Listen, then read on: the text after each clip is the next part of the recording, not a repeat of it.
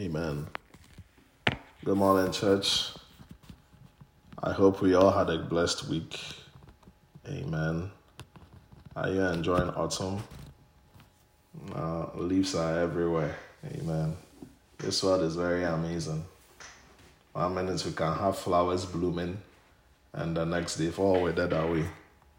The seasons really teaches us to me about the cycles of life. Amen. But I'm honored to come your way again, this morning as we go through our series on the book of John, the Lordship of Jesus Christ. And today is our 60th installment. We made it to number 60, amen. Big 60 or 60, amen. Let's pray. Father, we thank you for this morning as we come before your word. I thank you that you will minister through me. I pray that may these words not just become knowledge, may they become life, may they become revelatory to your people. And I pray that above all, enlarge the borders of our hearts that we'll be able to run with this message. May we find ourselves faithful doers of this word.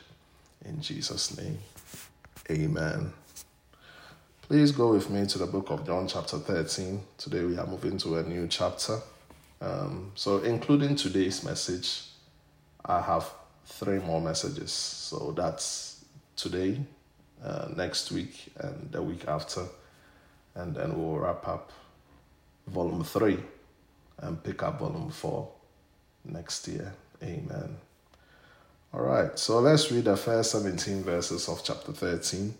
And I read, "Now before the feast of the Passover, when Jesus knew that his hour had come, that he should depart from this world to the Father, having loved his own who were in the world, he loved them to the end."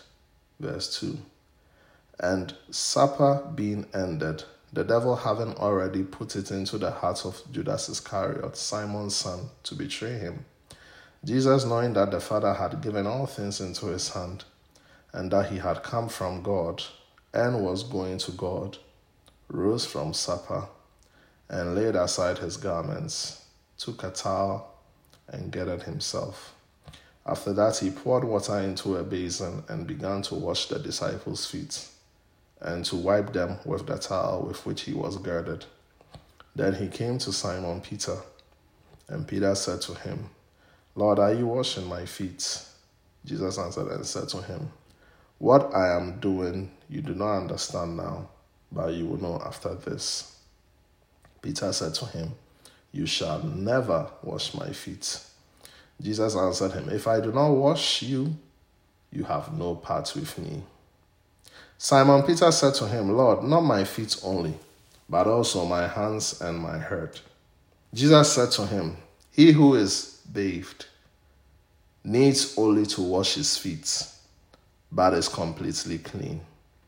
And you are clean, but not all of you.' For he knew who would betray him. Therefore he said, 'You are not all clean.' So when he had washed their feet, taking his garments and sat down again, he said to them, 'Do you know what I have done to you? You call me teacher and Lord, and you say, well, for so I am. If I then, your Lord and teacher, have washed your feet, you also ought to wash one another's feet. For I have given you an example that you should do as I have done to you. Most assuredly I say to you, a servant is not greater than his master, nor is he who is sent greater than who sent him. If you know these things, blessed are you if you do them." Based on today's reading, I'm speaking under the sub-theme, Leadership Principles from the Ultimate Leader. Today's story actually focuses on the 6th day, So when you read Matthew, Mark, Luke, and then this book, which is John, you will begin to fill the gaps of what Jesus in between all the 7 days. So with John, he just focused on some days, and some days are out. So if you do remember, what we did in the previous chapter was 6 days prior. to that. And now it's shifted from 6 days prior to now a day prior to Jesus' crucifixion. But like I said, if you read the other 3 books, it fills all the gaps of what Jesus did in between those days. Amen. Now, actually, it's important to note that the 6th day is in 3 chapters of this book. So chapters 13, 14, 15, 16, and 17, all these 4 chapters are the 6th day.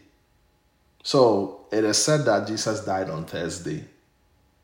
It is said that Jesus died on Friday. So chapters 13 to 17 is Thursday. All those chapters is just the 6th day. Amen. And then leading into Friday, that's the morning, because Jesus was arrested Friday morning, early in the morning. That's chapter 18. We'll see that. So all the 4 chapters here all deal with the 6th day. Amen. This story is also popularly known as the Lord's Supper or the Last Supper. Some call it the Lord's Supper because the Lord, who is Jesus Christ, ate with his disciples. There's 12 of them. Others also call it the Last Supper because it was Jesus' last. It's not necessarily his last meal per se, but this was his last meal he ate, and then he died on the cross. But it wasn't his last meal on the earth. If you read the scripture, you realize that he also had a meal with them. Again, we will come to that in the book of John as well. Amen. And it's from this story that we get the sacraments or the doctrine of Holy Communion. In fact, Matthew, Mark, and Luke, they documented that. They talked about Jesus instituting what was called the Lord's Supper, or what is today in our term called communion. There are scriptural evidences why we have communion. In fact, some time ago, about 2 weeks ago, I was talking with my wife and I was telling her that I think I need to preach on communion again. What communion really means, what communion really stands for. Amen. Because sometimes we need to understand these things than just being involved in a ritual. Okay? So apart from Pastor Steve saying that every first Sunday of the month is communion, will you be able to explain why we do communion? What is the scriptural evidence behind it? And I think it's a very important message, we think, so that when you are doing things like this, it's not devoid of understanding. Amen. So this particular story, if you read the scriptures carefully, it also appears in all the Gospels. That's Matthew, Mark, and Luke. So in Matthew, this story is in Matthew chapter 26, verse 17 to 30. If you look at Mark's version, it's in Mark chapter 14, verse 12 to 26. And if you look at Luke's version, it's in Luke chapter 22, verse 14 to 30. You could either write notes or listen. The slides will be ready at the end of the service. Amen. So I'll just forward it to you so that you can have them. John focused particularly on only one event that happened at their dining, other than the 3 authors. See, so every author that wrote it based on their perspective. So if you read Matthew's account, he didn't talk about the feet washing, but it happened.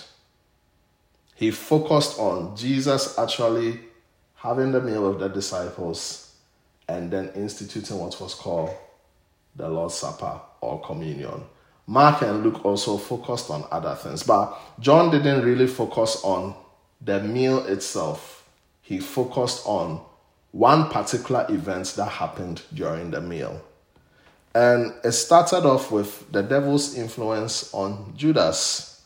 As a reader, I've asked myself this question many times. Why didn't Jesus cast out the demon out of Judas? Because throughout Scripture, when Jesus walked on this earth, he didn't just perform miracles or healed people. He also casted out devils. And there is also a scriptural evidence that showed that the disciples were also involved in demon casting. So how come that you have someone close to you who is being influenced by the devil and yet you will not cast it out? That is a question I have personally asked myself as a reader of the scriptures. And I've come to find out that prophecy had to be fulfilled. Because the way by which Jesus was going to die was he was going to be betrayed. But scripture didn't say it should have been one of his own. If you read the scripture carefully, someone had to betray him, but it didn't have to be one of his own. Amen. Now, the object of betrayal here was any willing or available vessel. So it could have been the Sadducees, it could have even been Caiaphas, it could have been anybody. That's a blank check. It's any availing or willing vessel who was going to be used to fulfill that prophecy of betraying Jesus for his crucifixion to take place. It didn't have to be Judas per se. And there's also one thing you have to understand. God respects will. God respects will. Okay? Every human being has a will. And with our will comes choices. And Jesus is not going to necessarily step into the choices we make. He will respect that choice. So for Judas to be influenced by the devil, that was a choice. And Jesus had to respect that. Now, when you read your scriptures carefully, people who the devil was, this time, well, we like to use a term like exorcised, but we say cast out. People who demons were cast out of, they came out of a willing heart to seek deliverance. So Jesus is not just going to cast out things. He's not just going to intervene in things if you are not willing. So that explains the reason why one of his people had a devil. And secondly, with everything that Judas had seen, everything that Judas had experienced, it was more of a choice. This man was close to Jesus. He saw all the miracles. He was privy to it. He had an opportunity to even become a candidate of the supernatural. Yet after all these things, if you will still betray the master, that is definitely a choice. Amen. But that's not what I want to focus on this morning. I want to focus on the story of Jesus performing feet washing. Now, in this story, it's mind-blowing because of what Jesus did. The Bible lets us know that he stood up, took off his clothes. Can you imagine? God clothed in humanity. He became bare-chested. During the time of the Jewish culture, it was easy to identify a servant. Two things will let you identify a servant. One, he doesn't wear shirts or clothing. He just wears undergarments. Because the masters of those days, they really wanted to differentiate between a son and a servant. Because it was important to make that dichotomy, because maybe the master may have a son. And when you come to the house, you can't mistake a son for a servant or a servant for a son. And one of the major differences is that a servant walks bare-chested. So when you come to the house and at a quick glance, even before you might sit down and have service or reception, you're able to discover, oh, he's a servant because he's bare-chested. That's the first thing. Number two, the servant doesn't wear shoes. He's barefoot. So if it's a woman is also bare-chested. And she's not wearing shoes. The madam or the mistress of the house wears shoes. And the daughter of the house wears shoes. So when you come to a house and when you see a male counterpart who is not wearing shoes, who is bare-chested, that is a servant. If you see a female who is bare-chested, I'm sure they use something to cover their breast because of discretion. But if you see a woman bare-chested, not fully clothed, that's upper body-wise, and also barefooted, that is also a servant. So there were postures and there were certain physical appearances that denoted a servant. The Bible says that for Jesus to perform this task, he took off his clothes and he became a servant. And in Jesus' time, it was a servant that performed this job. It was a menial task, but Jesus performed it. And during those times, you had to understand that the climate was very tropical.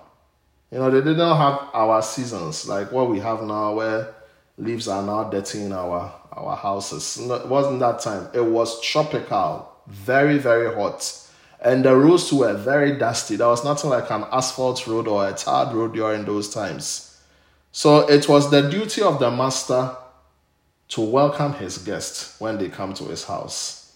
And a sign of welcoming his guests, 2 actions had to happen.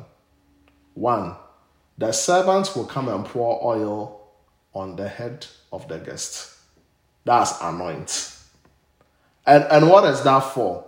The oil there serves as a cooling sensation when you have traveled so much in the tropical region, because it cools you down, because you may have gone through the sunny climate and you may be sweating a lot. It gets very uncomfortable and you become very musty. The oil serves as a cooling sensation to cool you down. So that's the first thing they do. They do that. And then the second thing that they do is that they will focus on your feet. Because you may have traveled on a road. You see, even if you ride on a donkey or a camel, your feet will still be dirty one way or another. So they will also now have to pay particular attention to your feet and wash your feet. And when they wash your feet, what it means is that you are welcome to this house. That is a Jewish way of saying you are welcome, before they will even offer you a meal to eat. Amen. Now, Jesus had to perform this. And to the disciples, it was an eyesore. Because, quite honestly, men servants and maid servants were not respected during the day. Men servants and maid servants were mostly slaves. There were people who were captured probably through war. A king of a nation and another nation may go to war. And when the king wins, one of the things they always do is that they take all the citizens of that nation that has been captured and they will make them captives or subjects. And the jobs that they normally do was being a manservant for a man or a maidservant for a female. So they were not respected. There was nobody who was a citizen of a country who would find himself doing that job. They were servants. So it was something menial. It was not something respected. Jesus shocked them. This was his last day before he was crucified. He took off his clothes, bare-chested, in his undergarments. He picked up a towel, gathered himself. Sometimes the most powerful sermon is not preached. It is just observation. It's an action. The Bible lets us know that he went on his knees and he began to wash the feet of his 12 disciples one by one. Can you imagine? Among these disciples, even though they were called apostles, they were not the choicest of candidates. Among one was a doubter. Among one was a betrayer. Among one was one who had verbal diarrhea. He just said anything. He is prepared to write things with his mouth that his heart can't catch. And we will come to that in the subsequent verses. Among them was one who was too good or too self-righteous. His name was called Nathaniel. I always find it funny. When you read John chapter 1, Jesus says that you are too good. Too good. Too good. Well, that's word of knowledge. He was able to discern who he was because he was so self-righteous that he looked down upon Nazareth. That when they told him that, we found the Messiah of whom he comes from Nazareth, as the scriptures have proclaimed, he said that can anything good come out of it? It wasn't even a question. It was more out of detest. Like, what good can come out of this province? Too good. Among all these disciples. Among the disciples were people who were like terrorists. And the Bible word used for them was zealots. Do you know who a zealot is? A zealot is anybody who is prepared to die for his faith. That's a terrorist. Zealots. These were the people who said that Jesus, they said they won't let us preach. Let's command fire to come down from heaven. Look, these people held the Bible. These people held the Bible. They said, let's call down fire. Can you imagine? You want to pray fire upon your enemies to come and consume them, just like Elijah did. These were all part of Jesus' team. They were called sons of thunder. They were also part of the people Jesus washed their feet. And that's very amazing. Now, while in the process of washing their feet, Peter was bothered. And he had every reason and every cause to be bothered. I'm sure if some of us were in that meeting, we will feel very uncomfortable because we will feel like, why are you doing such a menial task? Why do you want to disrespect yourself by lowering your standard? Why? And Peter said, you are not going to wash my feet. Peter is a Jew. He understands that. You are not going to wash my feet. And Jesus says that if I don't wash your feet, or if I don't wash you, you have no part with me. And Peter said, Lord, I want to be part of you. Then wash my hands and wash my head. And Jesus made a very powerful statement that I want us to take notice of. He said that you're already clean, but I need to wash your feet. And what I get from that statement is that for us to be clean, we have to receive Christ as our Lord and personal Savior. It's not the feet washing that makes us clean. He said, you are already clean. Your feet just need to be washed. I don't need to re-wash you. When we receive Christ as our Lord and personal Savior, we are clean because of the gift of righteousness that has been imputed upon us. Now, what happened was a spiritual implication of feet washing. Jesus was saying that I am the Word. And when I wash your feet, I am just directing your steps so that you will be able to walk the path of purity. It was a spiritual implication right there. So, if you haven't received Christ as your Lord and personal Savior, involving or engaging yourself in any Christian activity will still not make you right. Will still not make you right. And that was the problem with Judas. Judas had walked with Jesus for 3 years, but he hadn't developed the posture that the 11 other disciples had developed. They had received Jesus as Lord. They were clean. So their feet just needed to be washed. With Judas, he hadn't received the Lord Jesus as his Lord, so he was still dirty. Even though he was involved in task and he was involved in the activity of ministry, he still hadn't received Christ as his Lord and personal Savior.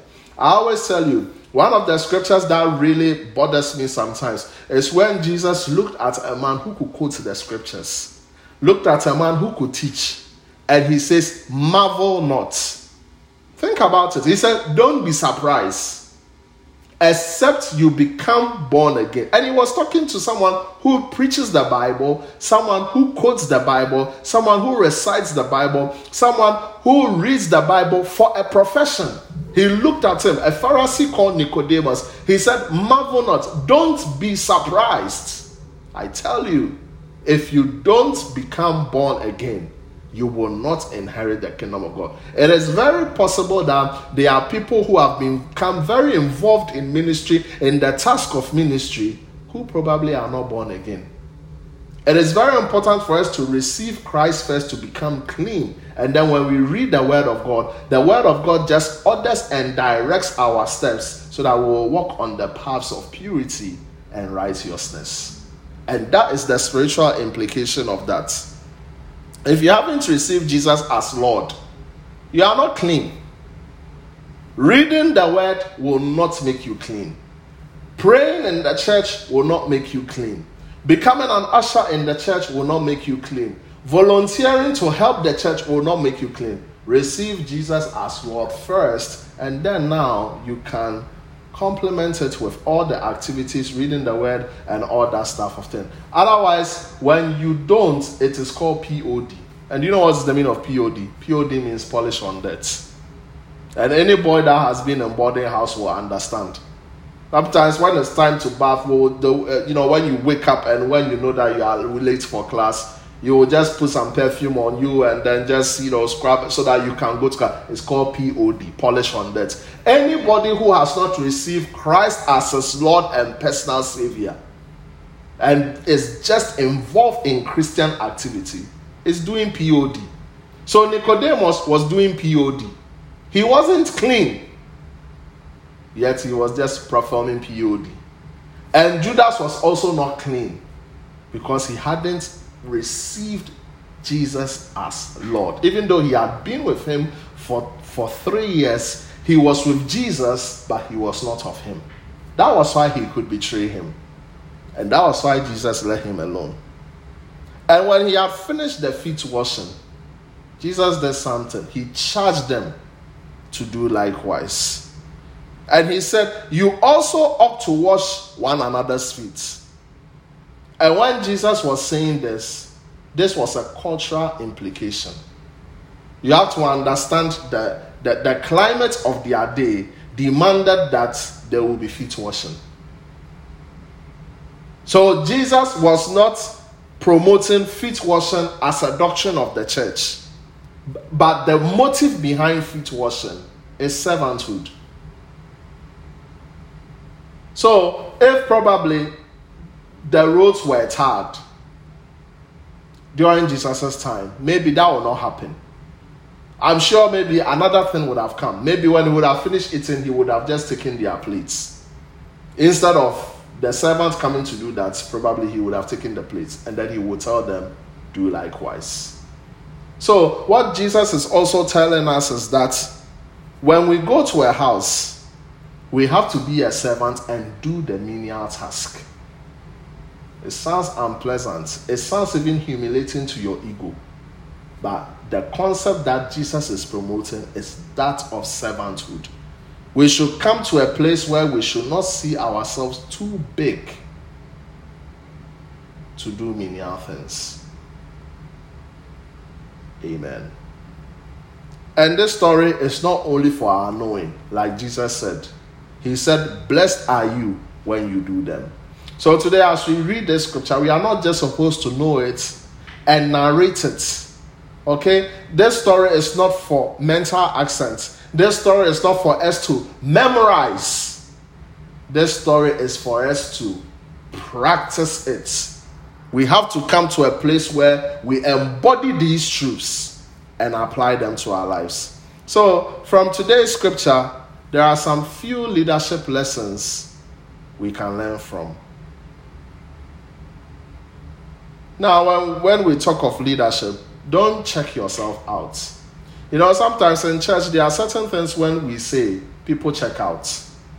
For example, when you are married, and when the pastor said today, I'm going to preach on how to choose a partner, the person who is married will check out. This message is not for me.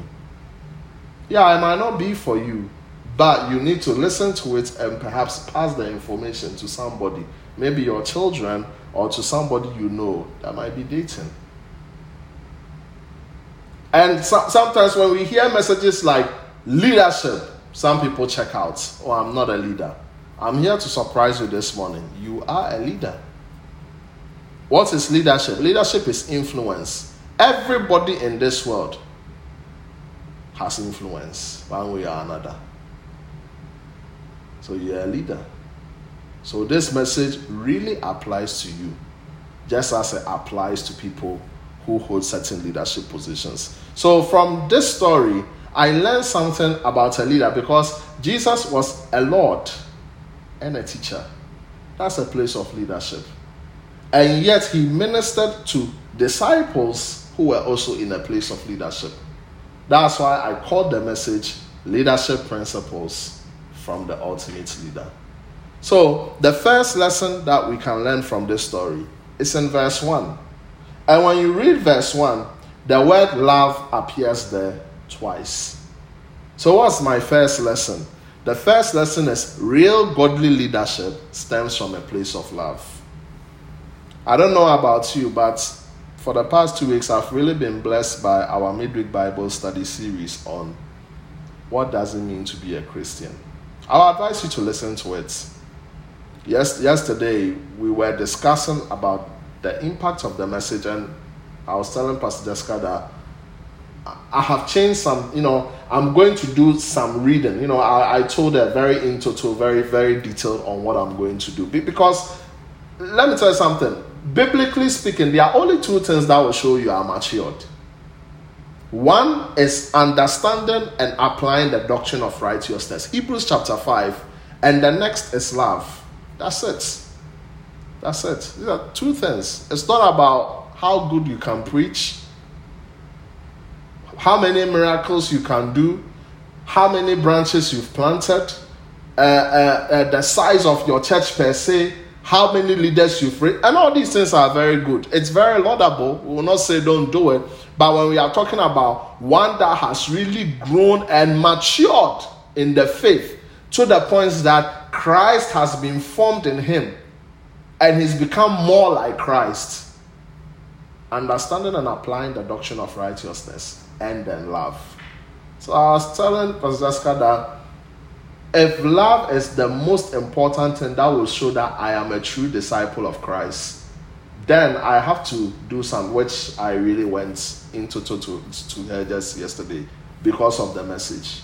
Amen. Because we have to come to a place where love will truly define our Christian walk and experience with God. And the love doesn't have to be concealed. It has to be something that is seen and felt by our fellow peers. You can't become an effective leader if you don't love people. So many people are just fascinated with the title of being a leader and bossing over people. That's not real or true leadership. It's not pure leadership. It's not, in a sense, godly leadership. It starts from love. Let me tell you, leaders, they don't boss people. They lead. There's a difference between leading and bossing. But the motive of your leadership has to come from a place of love. And Jesus, that was what made him very relevant and very effective. He had love. And if we want to be able to make an impact and make an effect, for some of us, we will go to work. And that is your place of leadership. Whatever you do there, let it stem from a place of love. Number 2, leaders are very vested in team building and bonding. Now, like I said in my opening remarks, this same scripture is also recorded in 3 other passages. So I want us to look at one of the passages in where the Lord's Supper is recorded. So go with me to Luke chapter 22, verse 14 to 16. And sometimes it's very important for us to find out, like, if Jesus did a miracle, did it also appear in any of the books? If it did appear in any of the books, sometimes it's good to just read all the accounts so that you'll be able to get the full picture of the event. Amen. So Luke chapter 22, verse 14 to 16. When the hour had come, he sat down, and the 12 apostles were with him. Then he said to them, with fervent desire, I have desired to eat this Passover with you before I suffer. For I say to you, I will no longer eat of it until it is fulfilled in the kingdom of God. Can I ask you a question? If you know that you are about to die, and I pray, nobody will die, okay, just the purpose of illustration. Okay, let me just use myself. If I know I'm about to die tomorrow, the last thing I will want to do is have people around me to eat. Are you understanding me? Do you think feasting will be one of my things? I mean, sometimes when I'm eating, I'm like, wow, Jesus was very strong. He had appetite. Like, he was still able to eat a meal and commission the Lord's Supper when you know that tomorrow you will die. Think of it. But the action I get here is team building. Do you know that one of the activities that promotes team building and team bonding is eating? There are many activities, but one of them is eating. Even now, when we look at corporate America today, corporate America has become very personal. In some quarters in corporate America, they will prefer to hire someone who is emotionally intelligent than someone who has a 4.0 GPA. Because now intelligence is very good to be intelligent, and bless God for intelligence, but intelligence has become overrated in the 2020s. It's not just enough to have a 4.0 GPA from an Ivy League university. It's not just enough. That's not going to make you relevant, and that's not going to make you successful in the workplace. It's good to have a 4.0 GPA from an Ivy League university, but in addition to that, you also have to be emotionally intelligent. Are you going to affect the fiber of the team? What vibes are you going to bring to the team around you? All these things are important. And as much as you are clever, you also have to be a team player. And Jesus was a team player. And that's why some of these corporate America, in many of these businesses and these enterprises, they promote bonding. Let's go out to eat, and let's go for lunch after hours, and all those, effect merry hours or whatever they call it. All those things is a form of team bonding and team building. Amen. So a leader must learn how to foster unity and teamwork. That's very important. So for me, one of the lessons I learned from it is that even Jesus, until his dying day, he was still interested in gathering his people and eating together with them. It speaks to me about team building and team bonding. You can't say that you are a leader and the members of your team are all disgruntled. Amen. So let's learn that from the ultimate leader. Be vested in your team by bonding with your team. Amen. Don't always become secluded, and don't always feel you have to be unique and different and distant. Amen. Number 3, keep eternity in perspective. And I like this. And when you read verse 3, the Bible lets us know that Jesus, knowing that the Father had given all things into his hand, and that he had come from God and was going to God. Now when you read verse 4, the Bible says he rose from supper, took off his clothes. Keep eternity in perspective. When you keep eternity in perspective, you have a greater sense of accountability. You will know at the end of the day that God will be the last person you will see before your destiny is decided. You see, Jesus had eternity in perspective. The Bible says that he knew that all things that were in his hand were given to him by God. He knew he had come from God, and he knew he was going to God. That to me talks about being eternity-minded. He had eternity in perspective. Sometimes too many Christians, we think of ephemeral things and we don't have eternity in perspective. And when you don't have eternity in perspective, it will really affect your walk with God. Amen. The 4th thing, leadership is service. Leadership is service. Verses 12 to 15. And the Bible lets us know that when Jesus took off his garments, and when he sat down again, when he wore his garments, not when he took it off. He wore his garments, and when he sat down, the Bible says he began to tell them that, you know that I am your teacher and your Lord. You know that. And he said, if I, your teacher and Lord, if I have done this by washing your feet, do likewise. And he says that I have given you this as an example so that you will also do it. And most assuredly, I tell you, a servant is not greater than his master, nor is the one who is sent greater than the one who sent him. It's talking to us about service. Leadership is service. We've all been sent by Jesus. We've all been sent. And we are not greater than Jesus. We are not greater than our master. So if he served, we also have to serve. In this case, Jesus demonstrated it by washing feet.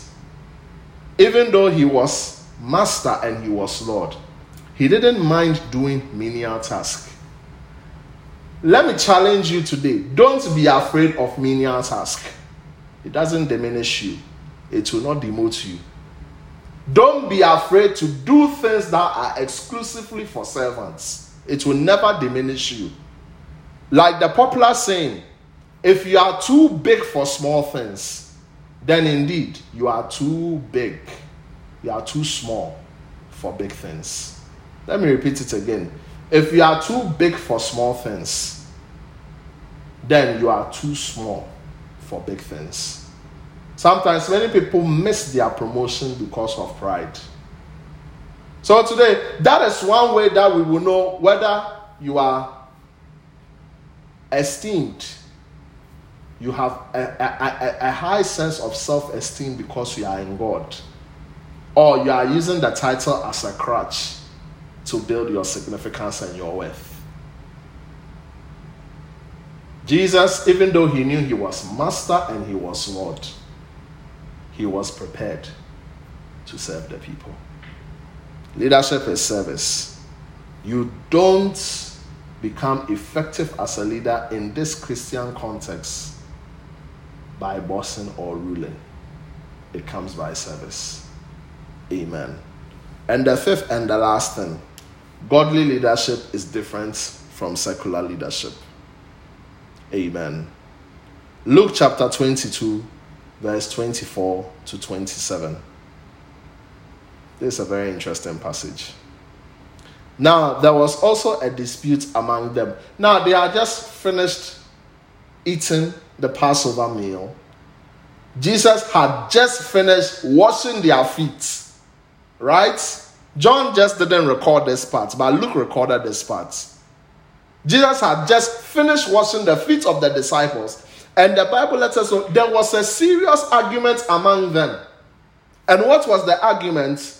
Who will be considered the greatest? After Jesus had rightly said here that if I, your Lord and teacher, have washed the feet of people and you are supposed to do likewise, immediately after that, the Bible lets us know there was an argument. And they were arguing about who is going to be the greatest. And Jesus had to say, Jesus was so patient. Jesus was so patient. Because he had just taught them this. And they were still arguing about who is the greatest. And Jesus said, the kings of the Gentiles exercise lordship, and those who exercise authority over them are called benefactors. But not so among you. On the contrary, he who is greatest among you, let him be as the younger, and he who governs as he who serves. For he who is greater is he who sits at the table, or he who serves. Is it not he who sits at the table? Yet I am among you as the one who serves. Jesus is saying that the greatest is not the one that exercises lordship. It's the one that serves by leading. Secular leadership, they are interested in bossing. They are interested in ruling. They are interested in having privileges. But godly leadership, they are just interested in leading by serving. And they are interested in being an example. Godly leaders are interested in modeling. Secular leaders are just interested in bossing and ruling and being on a power trip. And let me even say this, because it might even go wherever, worldwide. Books like the 48 Laws of Power is antithetical to the Christian faith. And I even know churches and pastors who even recommend these books. It's power trip. And when we become Christian ministers, we are not on a power trip. Okay? We are supposed to serve and be like our Master Jesus. Real godly leadership offends the senses of secular leadership. When it comes, it's not even at parity. Amen. So as we can see, we shouldn't make ourselves useless in the eyes of God because we can no longer serve. Let me tell you this. Anybody who can't serve has become useless in the eyes of God. What is God going to use you for? God can't use a leader